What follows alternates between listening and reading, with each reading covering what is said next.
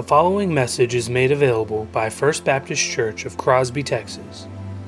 For more information or to help support our ministries, please visit us online at fbccrosby.org. Amen, church.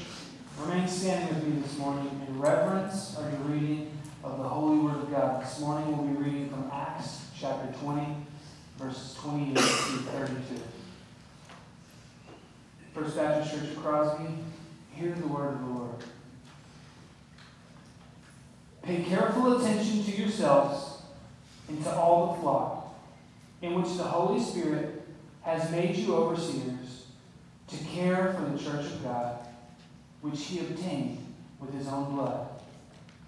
I know that after my departure, fierce wolves will come among you, not sparing the flock. And from among your own selves will arise men speaking twisted things to draw the disciples after them. Therefore be alert, remembering that for 3 years I did not cease night or day to admonish everyone with tears.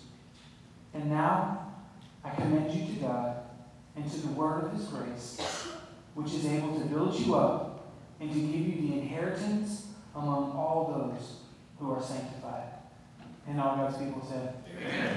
You may be seated.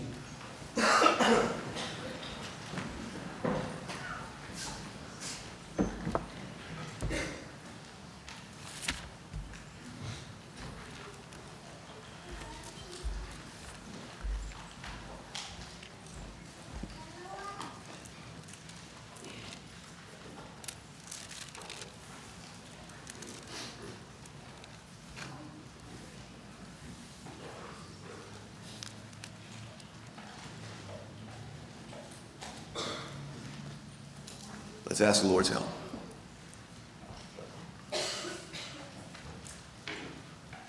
Father God, would you give us eyes to see and ears to hear, hearts to believe and obey what you say here in this word.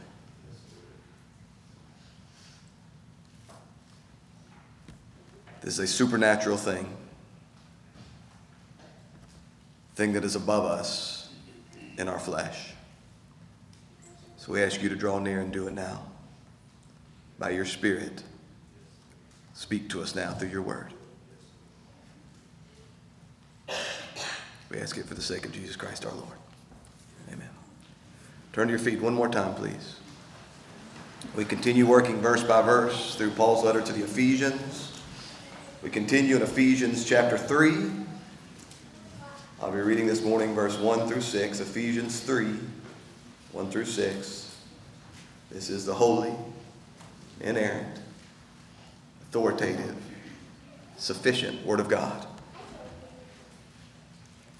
For this reason, I, Paul, a prisoner of Christ Jesus, on behalf of you Gentiles, assuming that you have heard of the stewardship of God's grace that was given to me for you, and the mystery was made known to me by revelation, as I've written briefly. When you read this, you can perceive my insight into the mystery of Christ, which was not made known to the sons of men in other generations, as it has now been revealed to his holy apostles and prophets by the Spirit. This mystery is that the Gentiles are fellow heirs, members of the same body, and partakers of the promise in Christ Jesus through the gospel. All God's people said, Amen. You may be seated.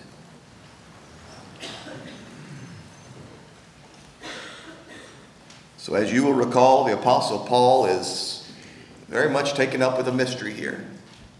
He began to pray for his friends there in Ephesus and realized that they might have concern over his imprisonment, and so he goes on this digression, reminding them of what has landed him in prison and how it's working towards their good, calling them not to lose heart over what he now suffers, which is to their glory. But in the middle of this, as I say, he's taken up with the idea of a mystery. As we discovered last week from Scripture, a mystery is not some puzzle for really smart people to solve, but rather it's a secret to be told. It's as though there were this impenetrable veil between man and God, between the creation and his creator. That God isn't some Sasquatch or Loch Ness monster that if we look hard enough and follow the clues, we could maybe just catch a glimpse, a blurry glimpse, but a glimpse nonetheless. That no, because God is so much higher and greater, further beyond even his own creation. Had God not desired to make known himself, man would never know anything about him. This veil could not be pierced by the intellect of man alone. So this mystery that he speaks about, it's a thing that God must reveal to man. And yet, once it's revealed, it's not just for the elite, not just for the special, that even the unlearned amongst men, once this revelation is made known to them by God, it becomes plain. Even the simplest man is able to understand it. And the Apostle Paul says that the way he has come to an understanding of this revelation was directly from God. You remember there he began his letter to the Galatians. He says, "For I did not receive it from any man, nor was I taught it, but I received it through a revelation of Jesus Christ." In this morning's text, as we consider the last part of verse 3 and the whole of verse 4, what we'll find there is he refers to it as the mystery of Christ. I believe that's the whole of what he's talking about here. This mystery that is wrapped up in Christ Jesus. Not only, though, is the mystery found in Christ himself as he is uniting all men together in one new man called the church, but this is a mystery that was revealed directly to him by the risen Savior, the mystery of Christ, belonging to Christ.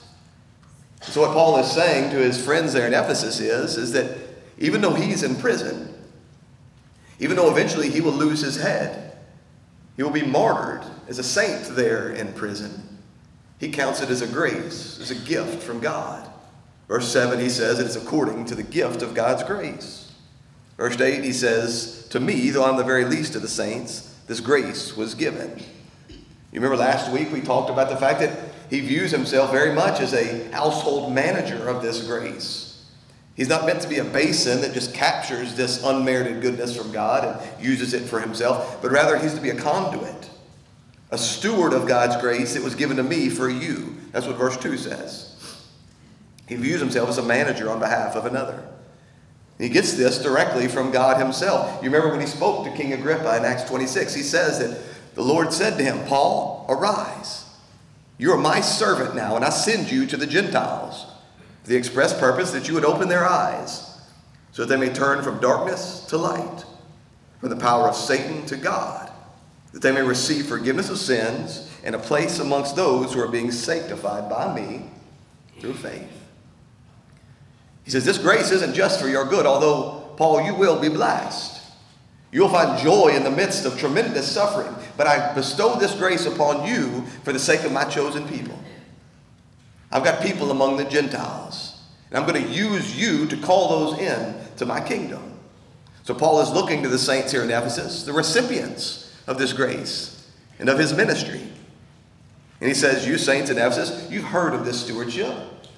Of course, you're well aware of this stewardship of God's grace. Verse 3, how the mystery was made known to me by revelation, as I have written briefly. Now, a literal translation there from the Greek would say, as I've written beforehand, briefly. What Paul's saying is, I've written about this somewhere else.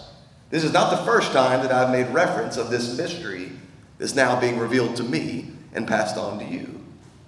So a good question we might ask is, when? When is the Apostle Paul saying that he's previously written about this thing?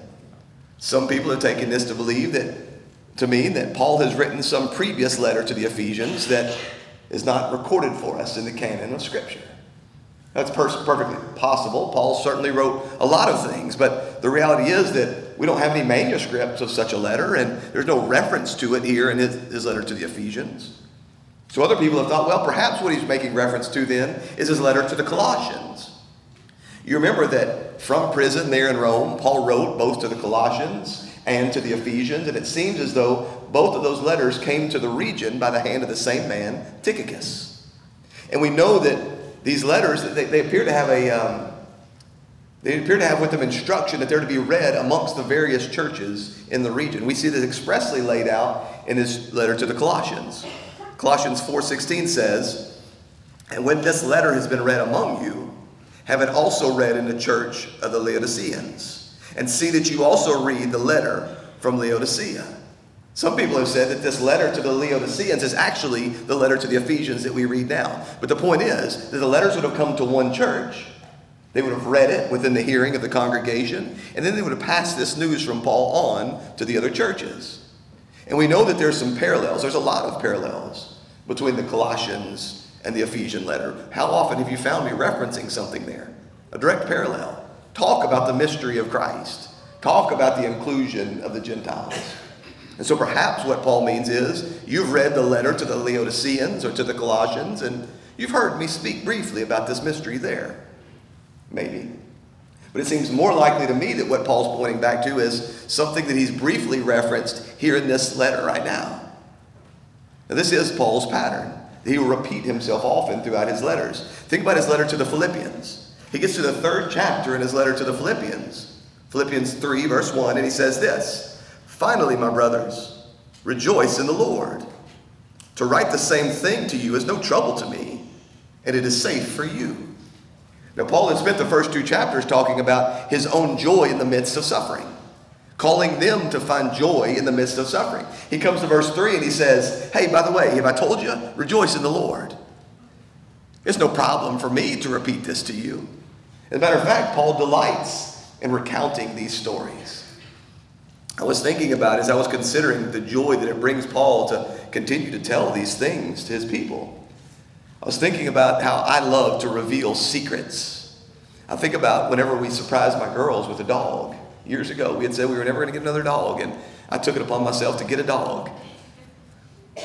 And so, I'll never forget, as we had taken the girls all the way up to Weatherford, Texas, and they didn't know why we were going, and we finally revealed to them, we're here to give you a dog. We purchased a dog. We're here to pick up the dog and to carry him home. I remember the joy as we sat around supper that night, and I told them all the parts that went into the secret, all the phone calls I made, all the decisions I had to consider, how long it took me to break this news to Mom, where the money came from. It gave me joy to reveal to them the mystery, the secret that was once hidden that's now revealed. And so it seems as though Paul, as a spiritual father, he delights in this kind of thing. But he says more than this. Not only is it not a burden for me to repeat myself, it's for your good. It's safe for you. Because Paul knows, what every good teacher knows, that repetition is essential. Part of what I do every Lord's Day as we gather together is I circle back and I pick up those key pieces from last week's message. I don't just do this because there's some of you that may have been absent last week, and I want you to have the context. Because we work verse by verse through the Bible, I want you to have the flow of the argument. I want you to understand the context. That God didn't just drop this particular verse in a fortune cookie soundbite.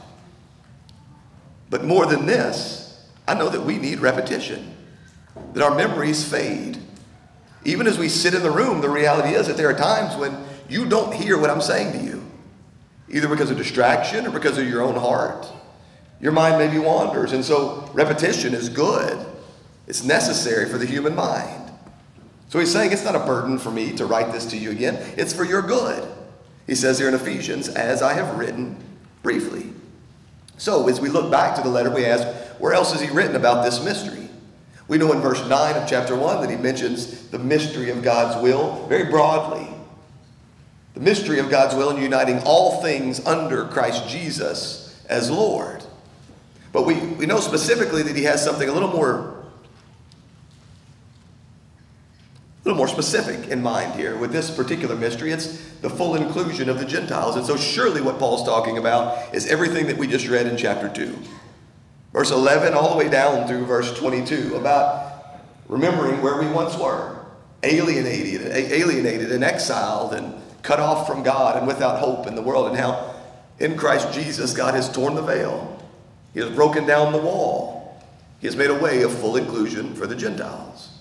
He says, it's no problem for me to write this to you again as I've written briefly. So I have a question for you. I don't know how long my voice is going to hold out this morning, so I want to pose this question now. Do you think that the Apostle Paul knew that he was writing Holy Scripture? Did the Apostle Paul, as he was writing to these saints in Ephesus, this letter, do you think he ever in his wildest dreams imagined that a church in Crosby, Texas, 2,000 years later would be poring over it, word for word? And before you answer, consider a couple of passages of Scripture. 1 Corinthians 14:36, where Paul is writing about the necessity of orderly corporate worship. He says, "What is it from you? Was it from you that the word of God came? Or are you the only ones it has reached?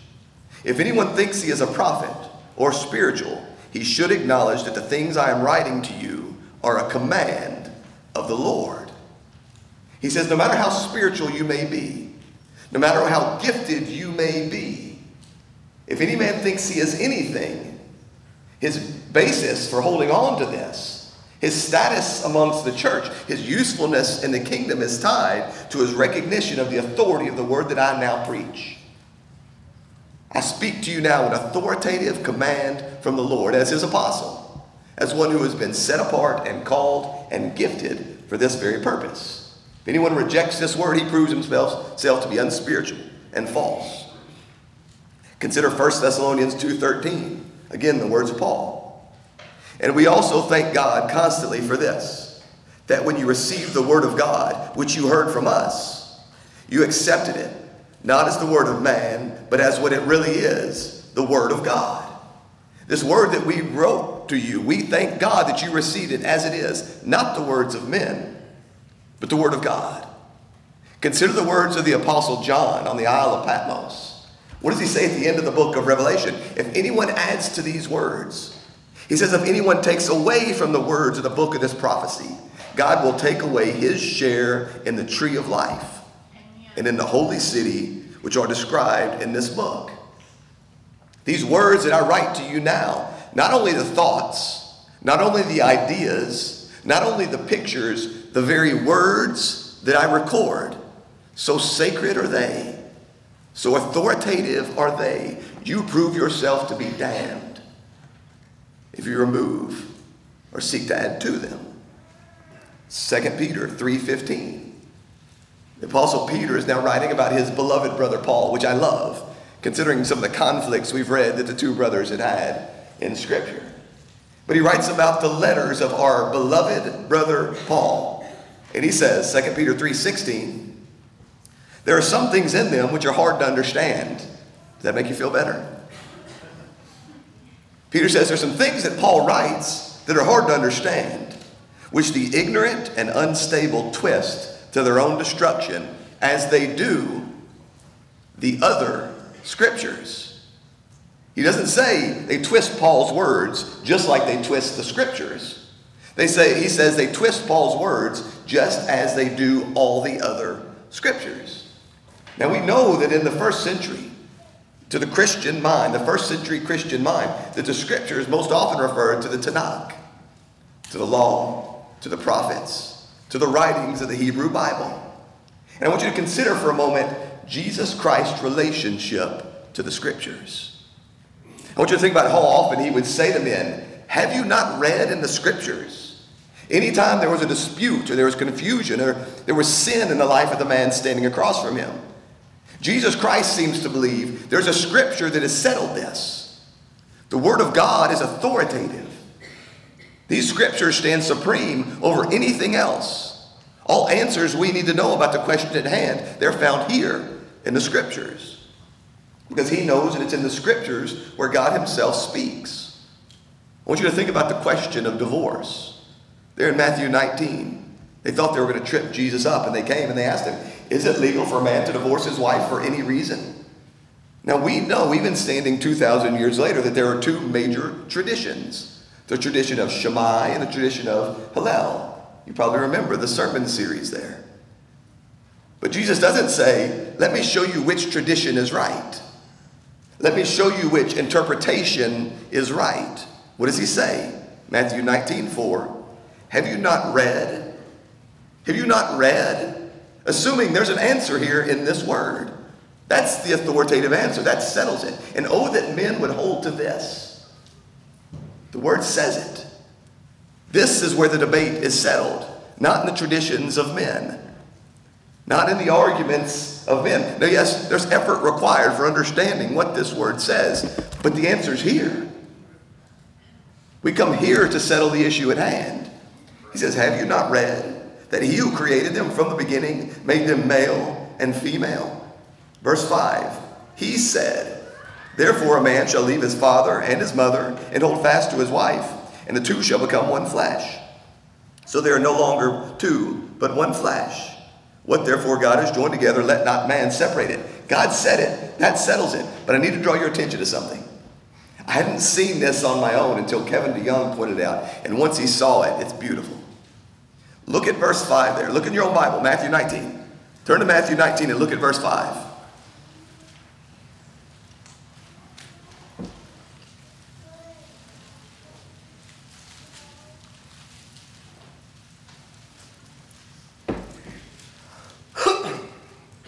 Okay.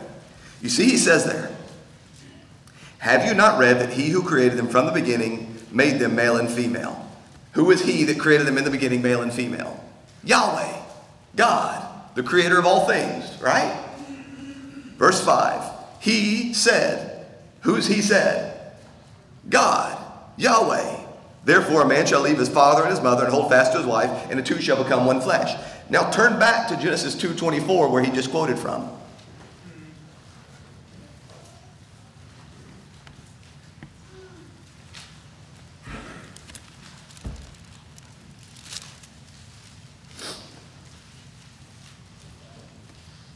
What do we have here? We have God presenting to the man, woman, and we have the first ever love song. Right, this at last. You don't want to hear me singing on a regular day. You don't want to hear me singing today. He's overwhelmed by the beauty of this woman. Verse 24. Do you see any quotation marks there? Therefore, a man shall leave his father and his mother and hold fast to his wife, and they shall become one flesh. Whose words are those? Moses' words. That's Moses' commentary. That's part of the narrative here in the book of Genesis. But what Jesus is saying is, God said those words. Do you see it? This is the word of God. Through Moses, yes. But it is the word of God, and that's what settles the debate. That's what settles every debate. It is the word of God. That's the way that Jesus related to the scripture, that this is the very voice of God. What did Jesus say there in the wilderness as he was tempted by the enemy? Man shall not live by bread alone, but every word that comes from where? The mouth of God. I was reading through some various works by men, current men, that pointed me back to some of the works of the Puritans of a day gone past, and they pointed me to the reality that there was a time when men used to refer to this thing I hold in my hand as the mouth of God. This word that has come forth from the mouth of God. Or as Paul will later refer to it when he speaks to Timothy in 2 Timothy 3:16. He says that this is a word, all scripture, Paul's words, the Old Testament scripture, that all scripture is breathed out by God. Now some translations just have that, inspired by God. And if we're not careful, we can read that to mean that men have written some words and that God comes along and he does something with these ordinary words to inspire us, or to somehow bring them to life. But it misses the whole point. What's actually happened is the same God who breathed stars into existence, the same God who breathed life into that very first man, he has breathed these words unto us. These are God-breathed words from his mouth. Theopneustos is the word that's used there. Theos means God. These are God-breathed words. The second half to that word points to the Spirit of God. It's by the very Spirit of God that he brings these words. That's exactly what Peter says. 2 Peter 1:9, he says, know this first of all, 19. Know this first of all, that no prophecy of Scripture comes from someone's own interpretation. For no prophecy was ever produced by the will of man, but men spoke from God as they were carried along by the Holy Spirit. This wasn't a dictation machine. I don't think that the men's eyes rolled back in their heads and they didn't know what was happening. God worked through their personalities. There's a difference in the way that John writes, and the way that Paul writes, and the way that Peter writes. Moses wrote different from King David, but they were carried along like a ship at sea That the thrust behind their writing, the one who was giving them the very words they spoke. Again, not just the pictures, not just the thoughts, not just the large ideas, but the very words that they spoke. They came along from the Spirit of God. If all this be true, then I can say with absolute assurance that the Apostle Paul knew what he was writing was sacred Scripture. And beyond this, I can say with absolute assurance that there's perhaps no greater blessing in all the world than to have a copy of these sacred Scriptures in our own language. Have access to the mouth of God.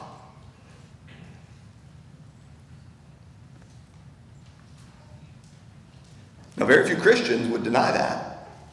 The reality is, very few, we're getting more so by the day, but for the most part, most Orthodox Christians, they're not going to deny the inerrancy of Scripture, or the authority of Scripture, or the fact that this thing that we hold in our hands, it really is the Word of God. But where the rubber meets the road is when we watch the way that they handle it. We watch the way that they deal with it. That's why we work verse by verse, not just verse by verse, word by word through the sacred Scriptures. Because every word is precious, not just the ideas, not just the thoughts. Every jot and every tittle, as Jesus himself would say.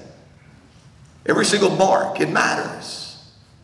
And so we devote ourselves to digging and studying because we know how very precious and holy it is. Inerrant. Can God err? Infallible. Can God fall? Authoritative and sufficient. Sufficient for all that we need to know regarding life and godliness. That it's in this word that God reveals his mysteries to us. It's in the word. I want you to look at what he says here at the beginning of verse 4. Because what good is a written word? What good is a spoken word if it's not received? He says, how this mystery was made known to me by revelation, as I've written briefly. He says, when you read this, you can perceive my insight into the mystery of Christ. Again, I'm convinced that he knew that men would be reading this outside of the bounds of Ephesus, outside his own lifetime. But he's saying, when you read this, you can perceive my insight into the mystery of Christ. This word insight here is not found a whole lot of places in the New Testament, but one place it is found is when Jesus was in the temple as a young boy. And everyone was amazed at his understanding of the Scriptures. Paul says this same Christ has revealed these mysteries to me. And when you read my word, you can perceive my insight. He's not saying you can look and go, oh wow, Paul's really smart. He's saying you yourself can have understanding. You yourself can have perception. Most translations have it instead of perceive, understand. You yourself can understand my insight when you read these words. It comes when you read. Not when you observe nature. Not when you contemplate the universe. Not even when you gather in this place to sing songs of praise. It's when you read you can gain understanding. Now, I've heard from countless people that say, but I'm just not a good reader. I'll ask them, are you reading your Bible? Pretty basic question. Are you reading your Bible? They say, I just don't get anything out of it. I'm not a good reader. And I understand this. Reading is a learned skill. Well, we have schools. You must learn to read. And it comes more naturally to some people than to other people, as do all spiritual disciplines. As does prayer. As does Christian charity. As does proper worship.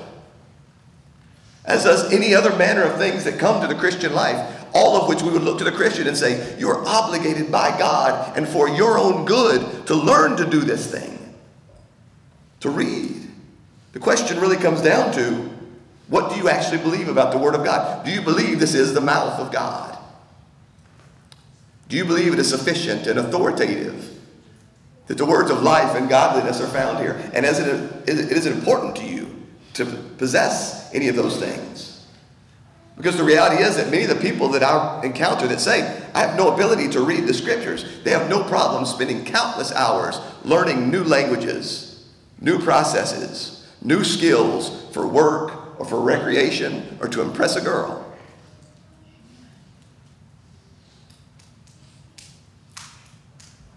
But they come to this and they act as though it's something that's just incomprehensible.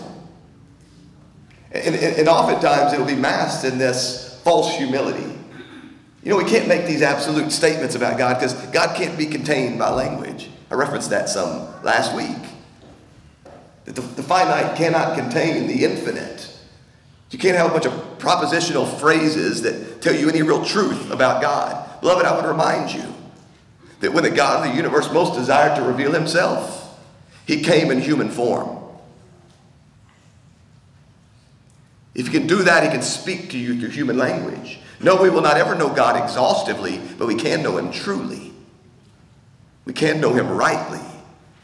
And this God who is chosen to reveal himself through language.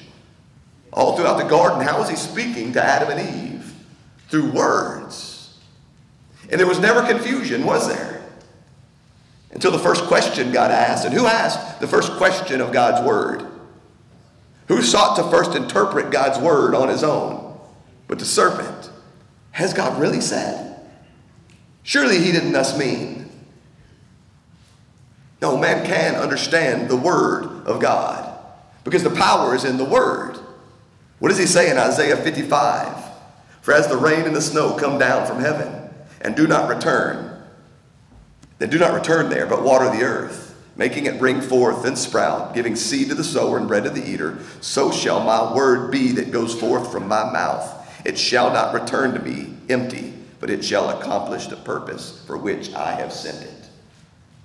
God says the working is in the word. The power is in the word. When Paul praises the Thessalonians for receiving the word that he had sent to them as the word of God, he says that it is now at work within you believers. The word does the work. And I believe that's perhaps why so many men are afraid to receive this word. Because the word will work upon you. Sharper than a double-edged sword, living and active, able to discern the thoughts and the intentions of the heart. For many people, the reason why they are willing to learn all the different languages and all the different towns of Narnia or Lord of the Rings or some other faraway world. But they say that coming to this word and reading some stories and reading the law and reading the gospel of Jesus Christ from 2,000 years ago is a bridge too far. So often it's because when they stand before this word, they find themselves dissected. They find themselves operated upon. It can be an incredibly uncomfortable thing. As this word cuts. It cuts that it may heal, but it cuts nonetheless.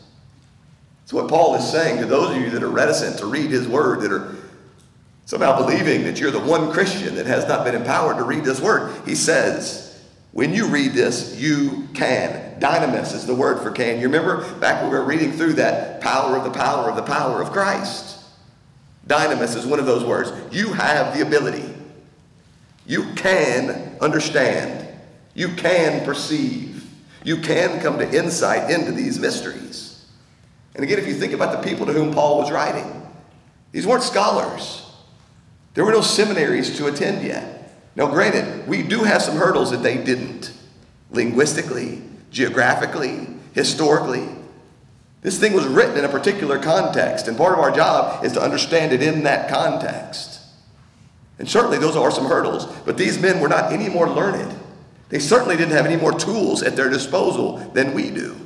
And he said to them, as he says to us, you can understand this. There's a fancy theological word for this.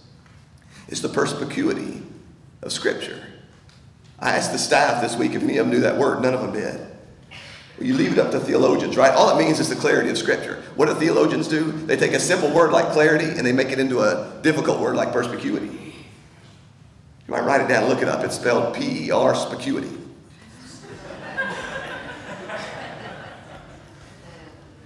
It's the clarity, the understandability of Scripture.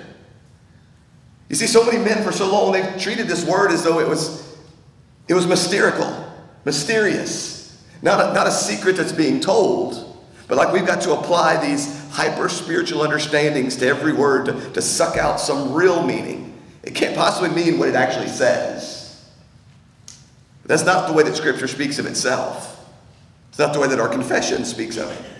The London Baptist Confession, chapter 1, paragraph 7 says this: all things in Scripture are not alike plain in themselves, nor alike clear unto all. Remember what Peter said about Paul. Listen, not all passages are equally clear. Many of them require much work and digging and studying. Yet those things which are necessary to be known, believed, and observed for salvation are so clearly propounded and opened in some place of Scripture or another, that not only the learned, but the unlearned, in a due use of ordinary means, may attain to the sufficient understanding of them. Amen. This doesn't do, he says ordinary means. The teaching of the gospel. This is appropriate. What did Paul say to Timothy? He says, until I come, devote yourself to the public reading of Scripture, to the exhortation, and to the teaching. What do we read about that young Jesus that was in the temple in Luke 2? It says that he grew in understanding. Your understanding, it grows with time if you devote yourself to the study. What did we see in Nehemiah 8 as Ezra read the law? And the Levites went all throughout the people, and they helped them to come to a clear understanding. Because there's a definite message in this text. There's a real meaning. It's not left up to all of us to apply whatever meaning we see to the text. Jesus says, have you not read? Assuming that there's a plain meaning to the text. That the author of the text is inspired by the Holy Spirit. He meant this word to say something, and it's our job to come to an understanding of what it meant. Now, yes, because of space, because of time, because of weakness, because of our own sin, it's oftentimes a struggle. But the understanding is there to be had. The psalmist, Psalm 119, 130 says, the unfolding of your words gives light. It imparts understanding to the simple. I want you to think about the way the Old Testament saints talked about the Scriptures. What did Moses command his people? In Deuteronomy 6:6. God says that these words that I command you today, they shall be on your heart. You shall teach them diligently to your children. Teach them to your children. What did the Lord Jesus Christ say? Father, I thank you that you've hidden these things from the wise, and you've revealed them to who? To the children. That's why we do things the way that we do them around here. That's why our student ministry looks like no student ministry you'll find anywhere else. Our children's ministry looks like no children's ministry you'll find anywhere else, because we don't believe that we're supposed to teach kids about the Bible. We believe we're supposed to teach kids the Bible.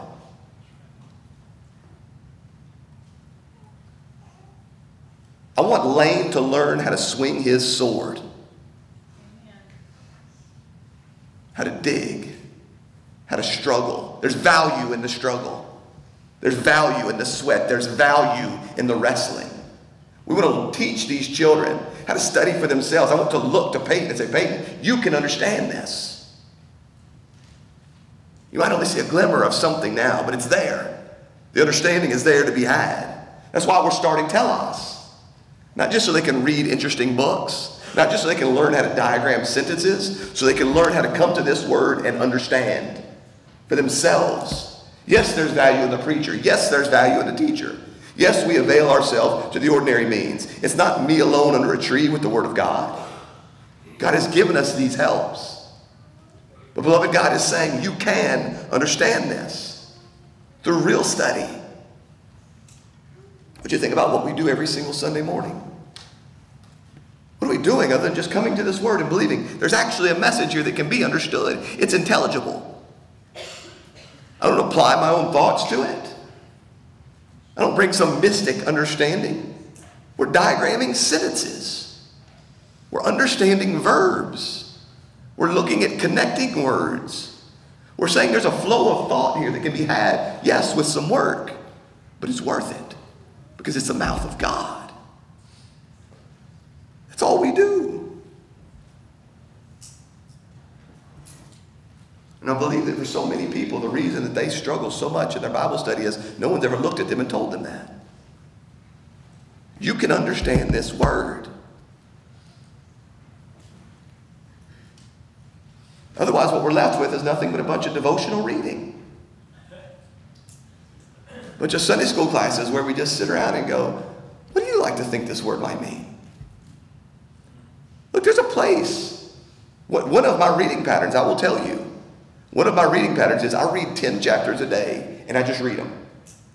I just read them. I just read through them. I'm not studying. That's not my study. I'm devotionally reading the Word of God. That's fine. But there's got to be a place where I slow down and say, what do these words mean?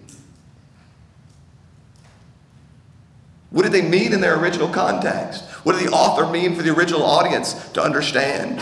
I've got to place myself in Ephesus as much as I am able before I then try to drag this word to Crosby, Texas. And he's saying you can get there. You can understand it. Deuteronomy 30:11-14 said, "For this commandment that I command you today is not too hard for you, neither is it far off. It is not in heaven that you should say, who will ascend to heaven and bring it down to us, that we may hear and may do it. Neither is it beyond the sea that you should say, who will go over the sea for us and bring it to us that we may hear it and do it. But the word is very near to you. It's in your mouth and in your heart that you can do it." Saying you can understand this word. You don't need another to go beyond the sea. You don't need someone to go to heaven and bring it down for you. You are able. I need to wrap this up. But how can Paul say this so confidently? Because listen, we know that there are men who are always arriving at knowledge but never coming to the truth. They're always growing in some head knowledge, some intellectual knowledge of this word, but they're never really grasping the truth of the gospel. They're never really seeing the mystery of God's word here. So how can Paul look to these people and say, I know you can get this? How can I look to you as the saints in Crosby, Texas, and say, you can understand this? It comes from remembering the one through whom this word came. Your homework for this week is to go read through John 14 and 15 and 16 and see all the times that Jesus said, another helper is coming. The Spirit of truth is coming. He will give you my word. He will bring you to an understanding that if these words are breathed out by the very Spirit of God, he can look then at the saints in Ephesus, the same saints about whom he said, and you also, when you believe the word of truth, heard the word of truth, the gospel of your salvation, and believe, were sealed with the promised Holy Spirit. He says the same Spirit that breathed these words now lives in you. He will be your teacher. He will give you the understanding. He will bring you to the insight. That's the assurance. That for every Christian, for everyone who has been filled with the Spirit of God, given eyes to see and ears to hear, you can have understanding. So my hope for us, church, even as we come to the table and we see the word, you've seen the word a lot this morning. You've seen the word. We're going to see the word and taste the word and touch the word. But I pray that you recognize that it is in this word that we make any sense of any of this. I pray that we never be a people who are negligent in our love for this word. Never be a people who make excuses for our dishonoring of this word by passing it off to others, to higher, to more learned people, and substituting it with the thoughts of men. Pray that we'd be a people devoted to the word. Father God, we praise you and we thank you. I thank you that to some degree, Father, my voice held out this morning. Father, much more than this, I thank you for this word. I thank you that this word is enough. And Father, you are revealing yourself to us in it. That you have promised for your children that we would grow in understanding. So Father, help us. Help us to have a desire for your word. A hunger for your word. Help us to be a people devoted to your word. Father, again, we love you. Trust you, and we thank you. It's in Jesus' name we pray.